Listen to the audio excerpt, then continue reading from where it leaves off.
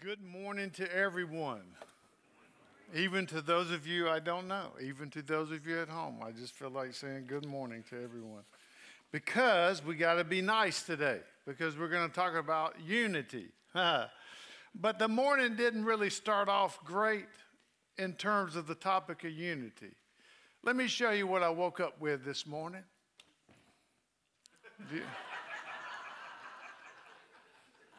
Show the next one, please. Yeah. So here's what I know that I'm going to share with you. Our youth at our church, you have raised children with issues. And some of those came out last night at my house because they had a big thing called Unite with all the youth. I'm sure they were out sharing the gospel with people until they got to the gospel man's house. And they got a little ornery, trying to be funny, but what they don't know is me and several of my neighbors have already told, we got doorbell cameras. I know who they are. And in my book, repentance equals forgiveness. So I would encourage those rascals to self-report to me personally. Now, may we move on with unity, right? Turn with me, if you would, to Ephesians chapter 4. Ephesians chapter 4, verses 7 through 12. This is a two-parter, cultivation of unity, part 1. Monty will finish the chapter next week, part 2. Until Monty's sermon last week in Ephesians 4, 1 through 6, the first 3 chapters of Ephesians, if you remember, asked us to do nothing except remember our past alienation from God and our present acceptance in Christ. Here's how Paul put it in Ephesians 2, 12 and 13. Remember that you were at that time separated from Christ, alienated from the commonwealth of Israel, and strangers to the covenants of promise, having no hope and without God in the world. But now in Christ Jesus, you who were once far off have been brought near by the blood of Christ. So we have said over and over that chapters 1 through 3 are doctrinal, and chapters 4 through 6 are what? Applicational, big picture. Because what happens is huge when a believer sees that God is glorious and gracious and good in chapters 1 through 3. That's huge to motivate us to walk with him well. And then in verse 1 of chapter 4, with all the force possible, Paul exhorts us Christ followers to walk or to live worthy of their glorious salvation that they've already been given. And we know this often, especially in today's world, Christianity can be presented as if nothing is required of believers. Come to Jesus, it's free. And that's true in a sense. But there is a requirement. The New Testament never, ever gives that impression. What it does give, though, what it does say, is if God's salvation is so good, and it is, then live like it. Monty put it great last week, made it very clear.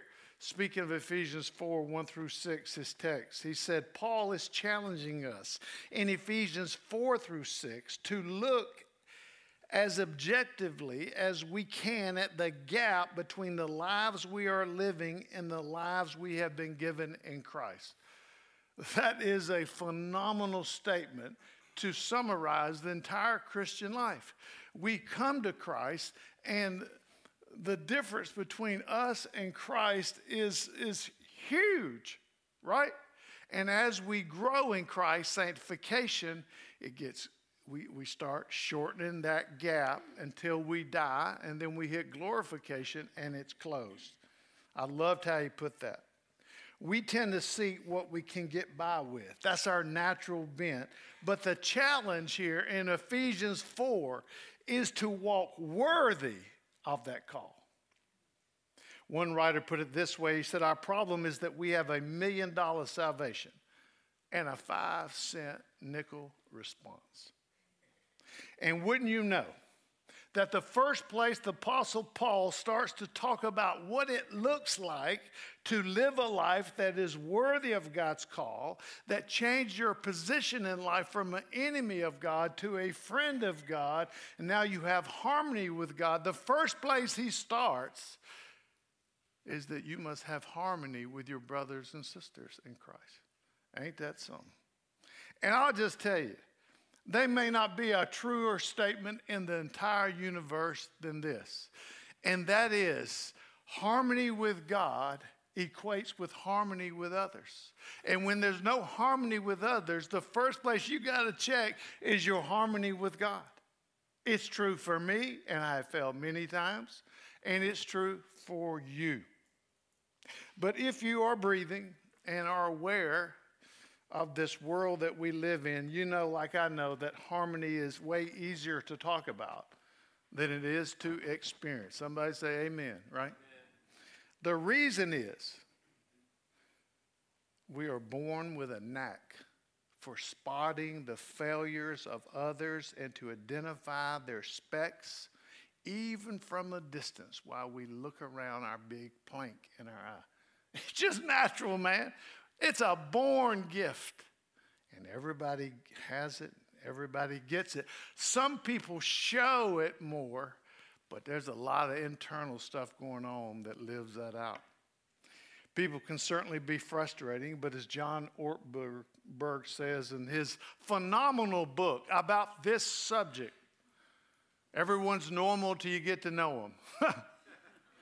He says it's hard to find a good substitute for people. The question we've got to ask ourselves is, what is it that I am missing about all that God has done for me in Christ when there's human disharmony or disunity? That's the question. What am I missing here?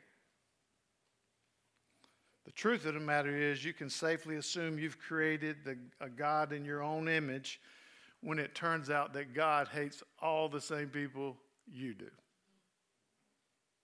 I've been there. Speaking of people hating each other, how many of you are familiar with the name Winston Churchill? Prime Minister of England during World War II. He had a very famous lady who worked with him in Parliament named Lady Astor. And they were famous for their disunity. They were famous for the disgust of one another. Lady Astor looked one morning and said to the Prime Minister, "Mr. Prime Minister, if you were my husband, I would poison your tea." Winston Churchill replied back, "If you were my wife, I would happily drink it." Now, we laugh because that's exactly how we respond, right? And some of you are writing it down. That's the way not to do it, not the way to do it, right? So thank God for Ephesians 4 that teaches us, helps us to cultivate unity with one another. Let's read it. Ephesians 4, 7 through 12. But grace was given to each one of us according to the measure of Christ's gift. Therefore it says, when he ascended on high, he led a host of captives, and he gave gifts to men. In saying he ascended, what does it mean but that he had also descended into the lower regions of the earth? He who descended is the one who also ascended far above the heavens that he might fill all things. And he gave the apostles, the prophets, and the evangelists, the shepherds and teachers. Verse 12, to equip the saints for the work of ministry, for building up the body of Christ. For building up the body of Christ. So, how do we cultivate unity? First point is this: the grace of the gift giver. The grace of the gift giver.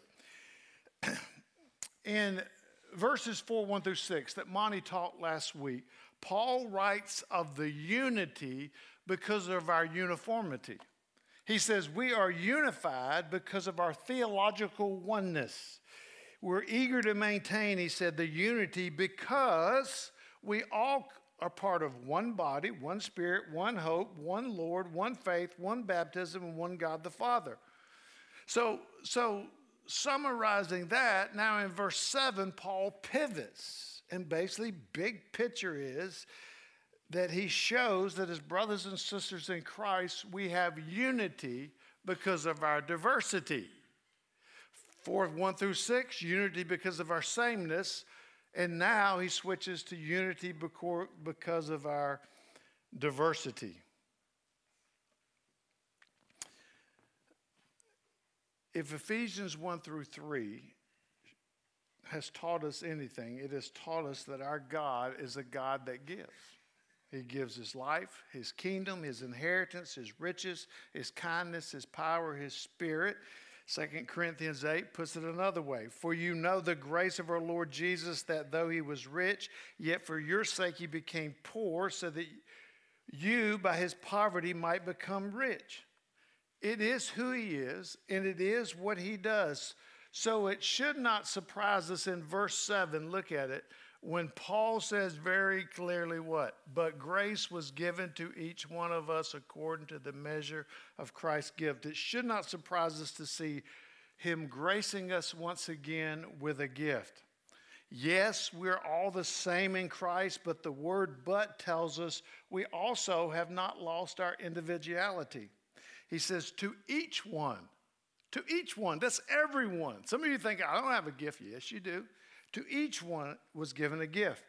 Romans 12:6 puts it, we have different gifts according to the grace given to us.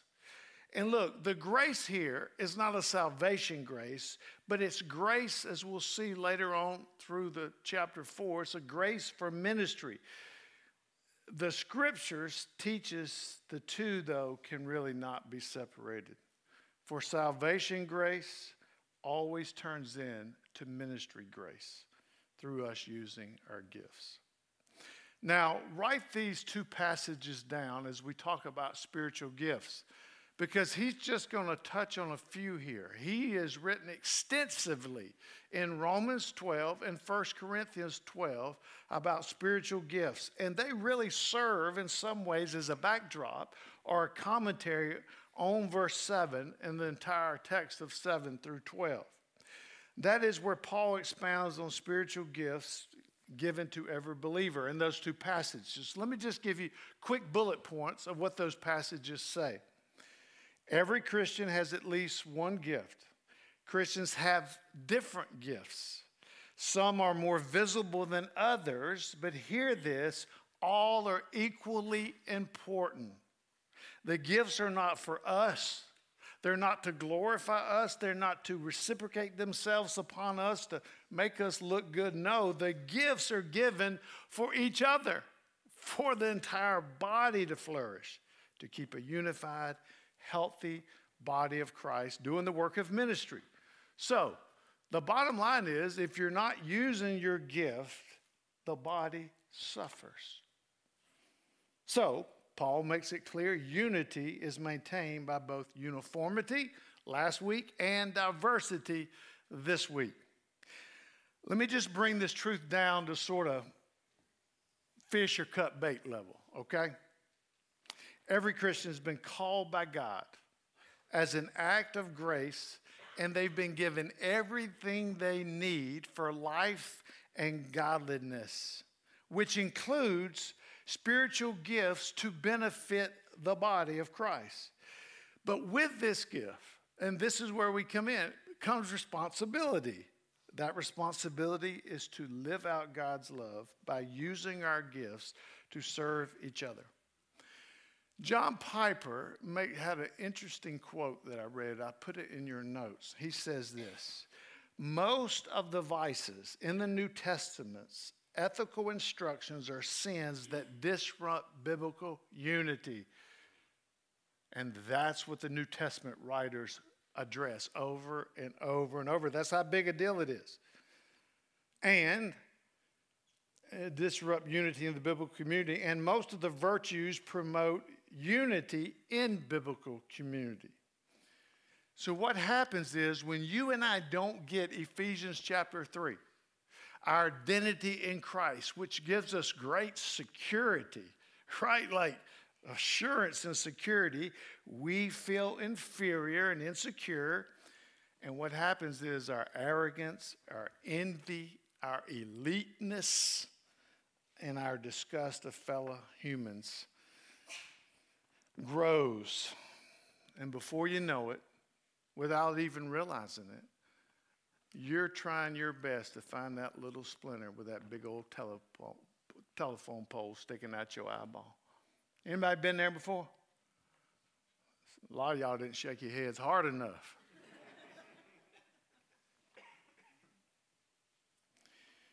Let me give you a picture, okay? I want you to remember this. So I need everybody to stand up this morning. Simon says, stand up, okay? This is a picture of we're all chasing Christ. It's the unity chase. So I want you to stick your left hand out in front of you, okay? And I want you to stick your right hand behind you, and I want you to bend over a little bit, all right? Now I want you to run, okay? All right, sit down. I'll unpack it for you. Y'all need to listen to me. I done took my glasses and put them on my head. This is the picture the New Testament gives to create unity in Christ. And that is, we are always reaching ahead toward other believers that we need. We need them because they are reaching back to us. They are more mature than us. They have been on the journey longer than us, and they are reaching back for us, and they have our arms locked. And they're saying, you're coming with me. I'm pulling you to maturity in Christ. And then we're always pulling someone to maturity in Christ. And as I thought about this week, I felt some serious emotion because I can't tell you how many hundreds of people who've reached back when there was nothing to reach back for. Humanly speaking, they weren't looking at me going, the dude's going to be a pastor. No, they're thinking, I'm trying to keep him out of jail. And they reach back and say, come on, boy.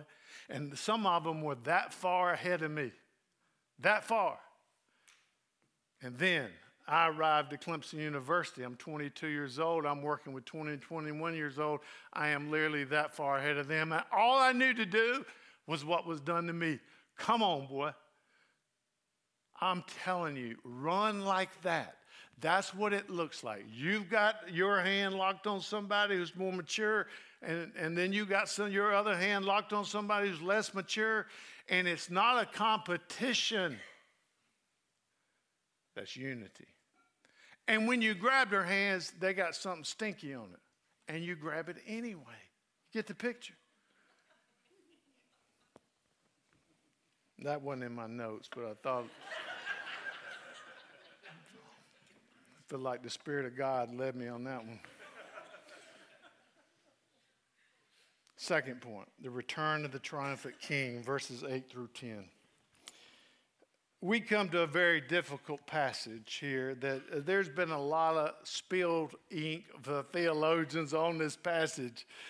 I can't even begin to tell you or take you where I went trying to figure this out. So I want to summarize it for us.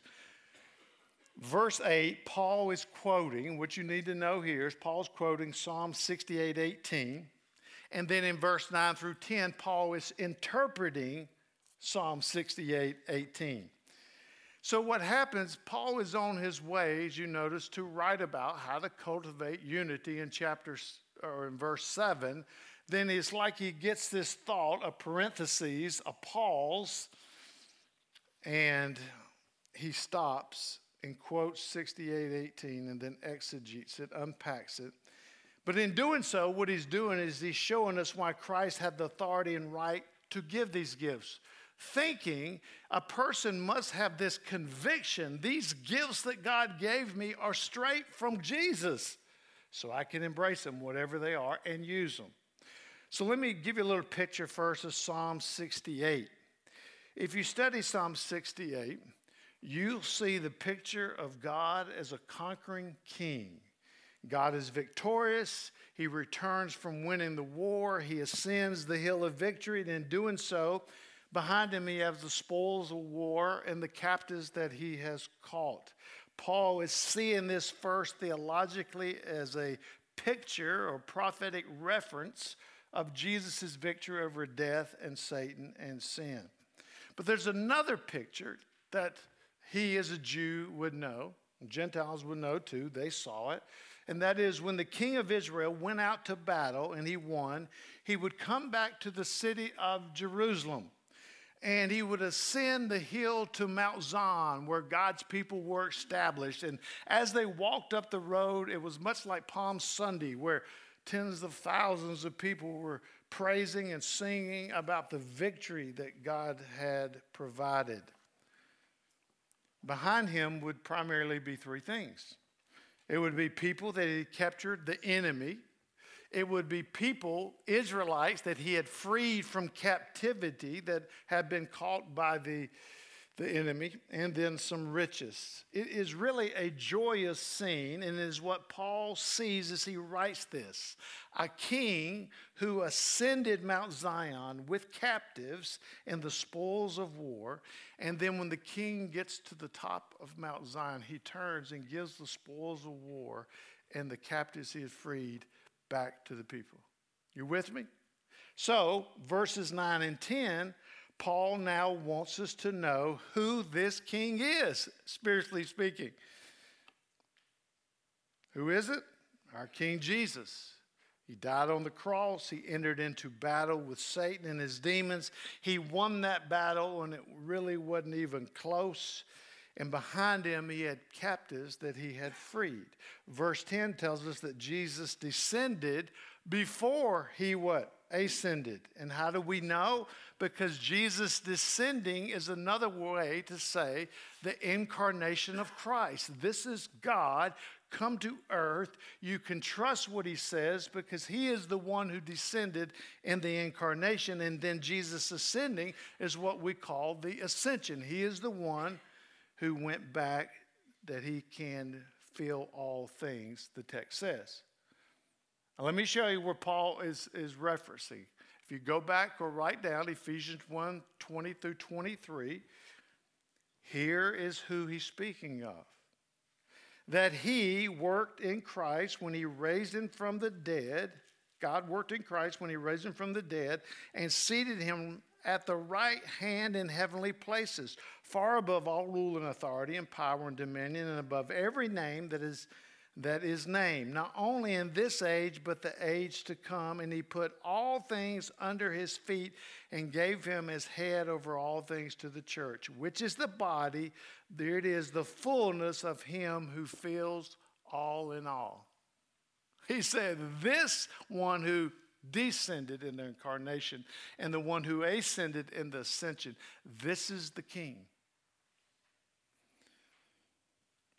Christ first descended in the incarnation. Paul wants to give verification and proof that the ascended Christ is the one who's given the gifts to bolster the unity in the church. It is the Lord Jesus himself where this message comes from. He has taken the initiative through unity in the body and the gifts that he gives to build his church. One writer put it this way, says, if he is the Lord who gives gifts and fills all things, we should expect his involvement in our world and should be ready to obey. That's verses 8, 9, and 10. But I wanted you to understand a little context. Thirdly, the need for godly leadership, verse 11. Obviously, we've seen, and you've probably heard even before today, that God gave every Christian at least one gift. And here we see these words. And, as in also, verse 11, he gave the apostles, the prophets, the evangelists, the shepherds, and the shepherds is another word for pastor, teachers. And on an initial reading, right, it may look like Paul's getting ready for this, in some way setting up a pecking order between clergy and laity, or between preachers and pew sitters, as if somehow one is better than the other. But in reality, Paul is telling us that it is, again, the grace of God to give his church the leadership that it needs. That's an act of grace as well. The gifts he lists here are ministers who lead the body of Christ in ministering and in ministries. It describes how Christ equips the church for service. He mentions apostles and prophets. I'm not going to deal with those today. You can do some study on your own, but they are really non-existent in this New Testament form. Apostles were those who saw Jesus. They were only limited to those, and when they died, they were done. So that's what I think the scriptures teach. And then prophets, they heard directly from God to record the scriptures, but we have the canon. The scripture is closed now. But he does mention a few others. Still have with us today evangelists. There's a gift of evangelism. I'm going to talk about that in a minute. And shepherds or pastors and teachers. And this is what we need to understand. These three roles simply play their role just like everybody else plays their role. That's the same. You got to have them all. Obviously, teaching the Word of God gives an overall direction to the body of Christ because these gifts are called equipping gifts. And many, I want you to remember this, many have referred to the evangelist as being an obstetrician, right? And you put that in your blank there. He's birthing babies. And many have referred to pastor and teachers as a pediatrician, right? He's helping babies grow up to adulthood. The evangelist obviously brings new births, and the pastor teachers grows them up. But I want to be clear.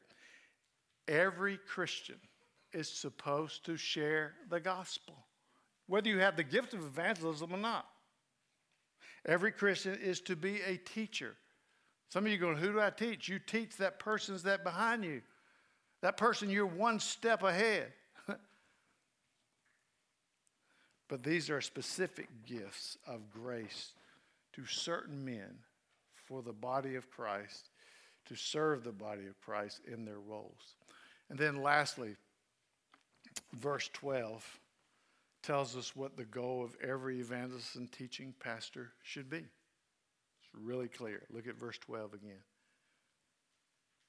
To equip the saints for the work of ministry, for the building up of the body of Christ. Literally, it has three prepositions in this phrase. This is what it says. Toward the equipping of God's people, unto a work of service, unto building up the body of Christ. So let's clarify. We go back to verse 7. Every Christian receives a grace gift for what? Ministry. And obviously Romans 12, 1 Corinthians 12 goes into more details of what they are. But it emphasizes the involvement of every person in the church to do the work of the church. But God has given some gifts to also prepare God's people for the works of service, as it literally reads ministry there. Did you read that? In some ways, folks, this is a watershed text to get away from the kind of church model that I grew up with, which I called at times the pyramid model.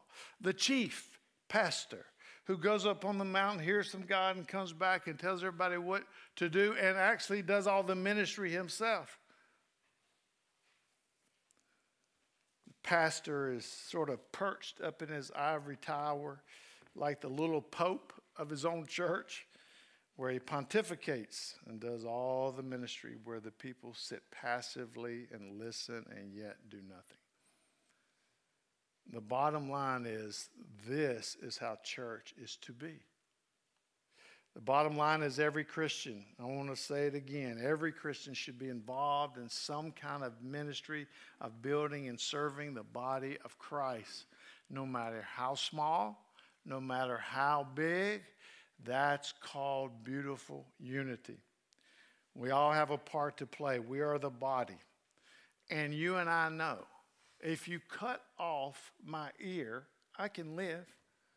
But I don't really flourish. If you cut off my nose, people used to think your nose smelling wasn't important until COVID hit. Now they want to smell things, good or bad. It don't matter. Just give me my smell back. You with me? Reminded me of, I played college football, obviously, and I've been to hundreds of college games and 50 or 60 NFL games. And here's what I know, that every game, whether I was playing or watching, in the stands were 80,000 people desperately in need of exercise, while on the field were 22 men desperately in need of rest. That ain't how the church's supposed to work, but it can if we're not careful.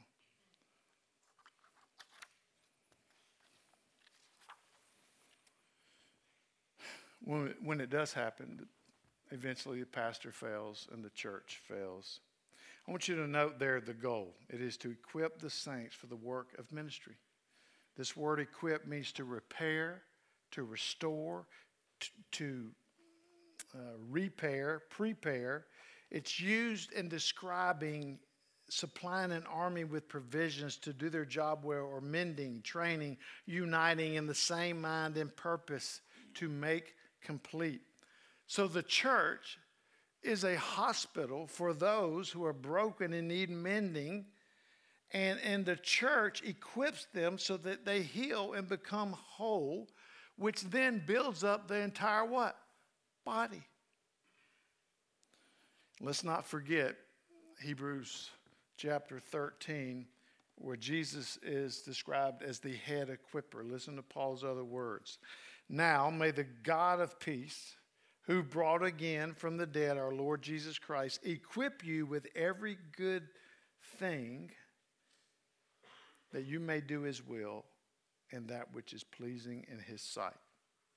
Great equippers are always pointing people to the great equipper, to the Lord Jesus himself. Well, that's how you cultivate it. I want to put a little whipped cream on top of this morning with 3 quick keys about cultivating unity. I just thought it may help us remember and apply. The first one is humility, as you can see in your notes.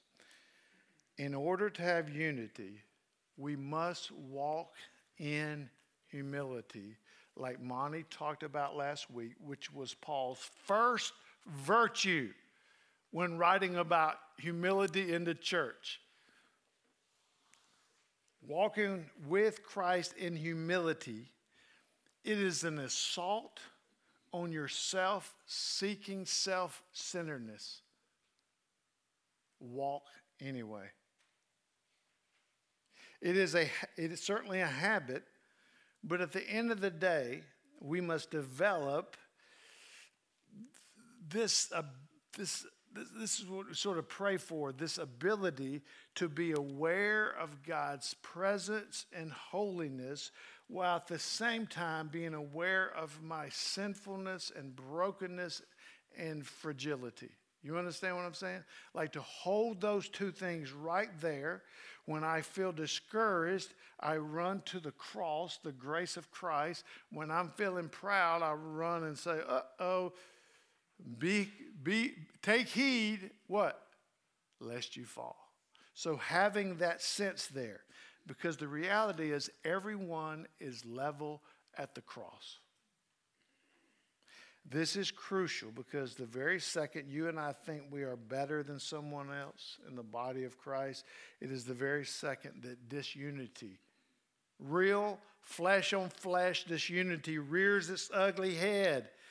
And if you're like me, who's had disunity, and you have, it's not like I'm going, look at me. No, I'm saying all of us, when it raises its head, the vast majority of the time, it's about preferences and personality.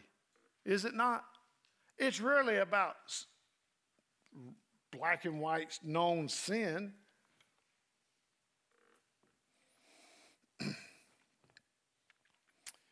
It can be about unintended errors or immaturities. Instead of seeing each other's brothers and sisters in Christ, we see them like they're gnats. They just buck us, right? Here's what Paul did in Romans 14 and 15. Read those chapters, write it down. He actually addresses how you and I are to treat each other Despite the differences, despite non-essential issues, despite preferences, despite personalities, Paul addresses that because he understands the very real pain and grief that goes on inside of human when there's disunity between those we're supposed to be unified with. Anybody ever felt that pain and grief? Yeah. You get stuck and you don't know what to do. Paul does a great job of addressing that. In those 2 chapters in Romans, his call is to love. But what I love about it is he doesn't cater to immaturities, nor does he coddle sin, but he does want us to view our neighbors with this mind in the eyes of Christ and love them for their good, to build them up in Christ. Here's what he wrote about this in 1 Corinthians 15, Paul that is. Last of all, as to one untimely born. Here's what he wrote about himself. Here's this perspective of humility that I'm exhorting me and you to walk in. Paul puts it this way. Last of all, as to one untimely born, he appeared also to me, for I am the least of the apostles. I don't think I would have said that. If I was an apostle, I'd be like, apostles here, what's up, fellas? Unworthy to be called an apostle, he says, because I persecuted the church of God. But by the grace of God, I am what I am, and his grace toward me was not in vain. Boy, we walk in that, we got a chance. Ignatius put it this way: humility is essential for good relations and avoiding sin. And when one walks in humility, the prince of the world is brought down to nothing. 2 last points. Unity is spiritually established. We already have unity in Christ with one another because of verses 4 through 6. Paul's saying now you got to live it out. And lastly, the mission and work of the church is at stake. The horror stories are out there. Many of you came from churches where you experienced that. Man, we don't want to be that kind of church. We're a gospel-centered, unified church. Amen? Take a minute to ask yourself the question, so what?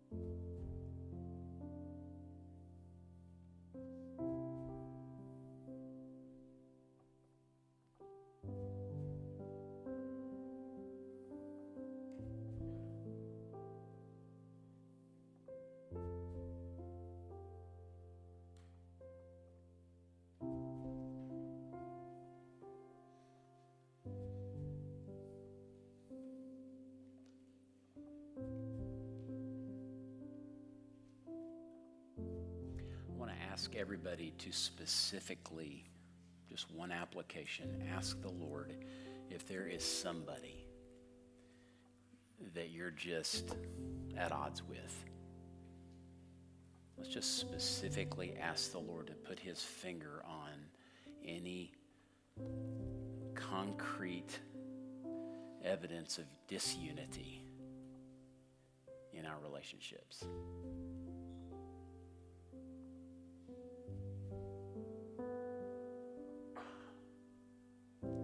Lord brings somebody to mind, ask the Lord what to do about it. You need to confront, you need to confess, just need to pray. Ask the Lord to give you some direction.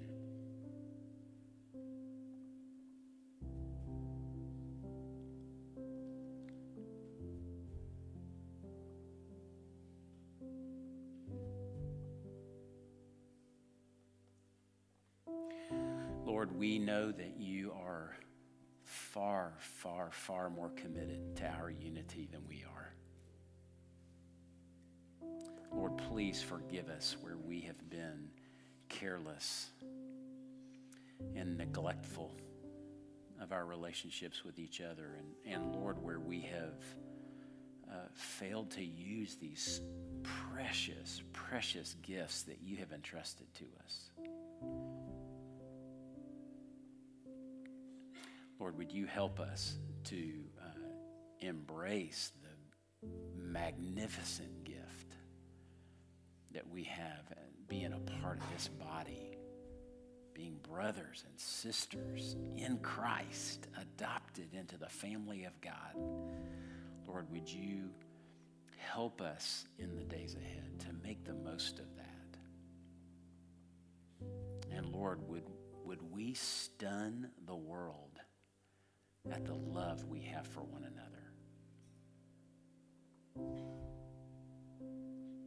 Thank you, Father. Pray that in Jesus' name. Amen.